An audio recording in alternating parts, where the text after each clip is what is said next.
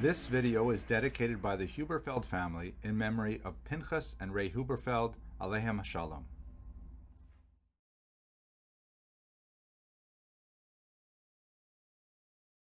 Hello and welcome to Jewish History in Daf Yomi. Today's daf has an interesting kind of scenario that involves a professional launderer who is paid for his services in stamping on the laundry. This was a real job in the ancient world. It was a job for someone called a Fullo. The plural was filones, this is Latin. The laundry itself was called a filonica.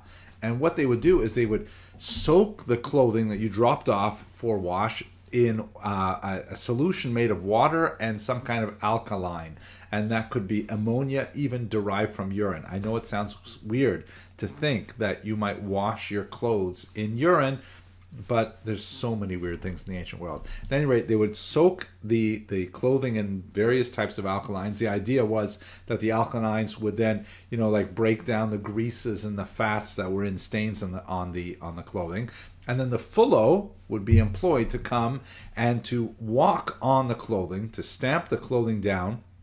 That would try to force the alkalines into the fabric of the cloth, and with physical pressure to release the grease stains and things like that. Then they would take the clothing out of there. They would put it into a series of 3 or 4 basins to rinse them, and they would be stamping them and squeezing them out and things like that all the way along, until finally when the clothing came out, then there was another stage that involved brushing it and sometimes adding some other chemicals like sulfur to it to disinfect it and so on. Here is a great picture from Pompeii where you can see some fulones at work.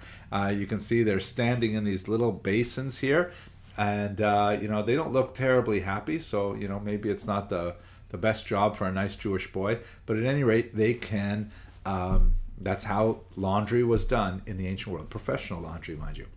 Okay, I hope this illuminated your daf, and I wish you hatzlacha in your learning.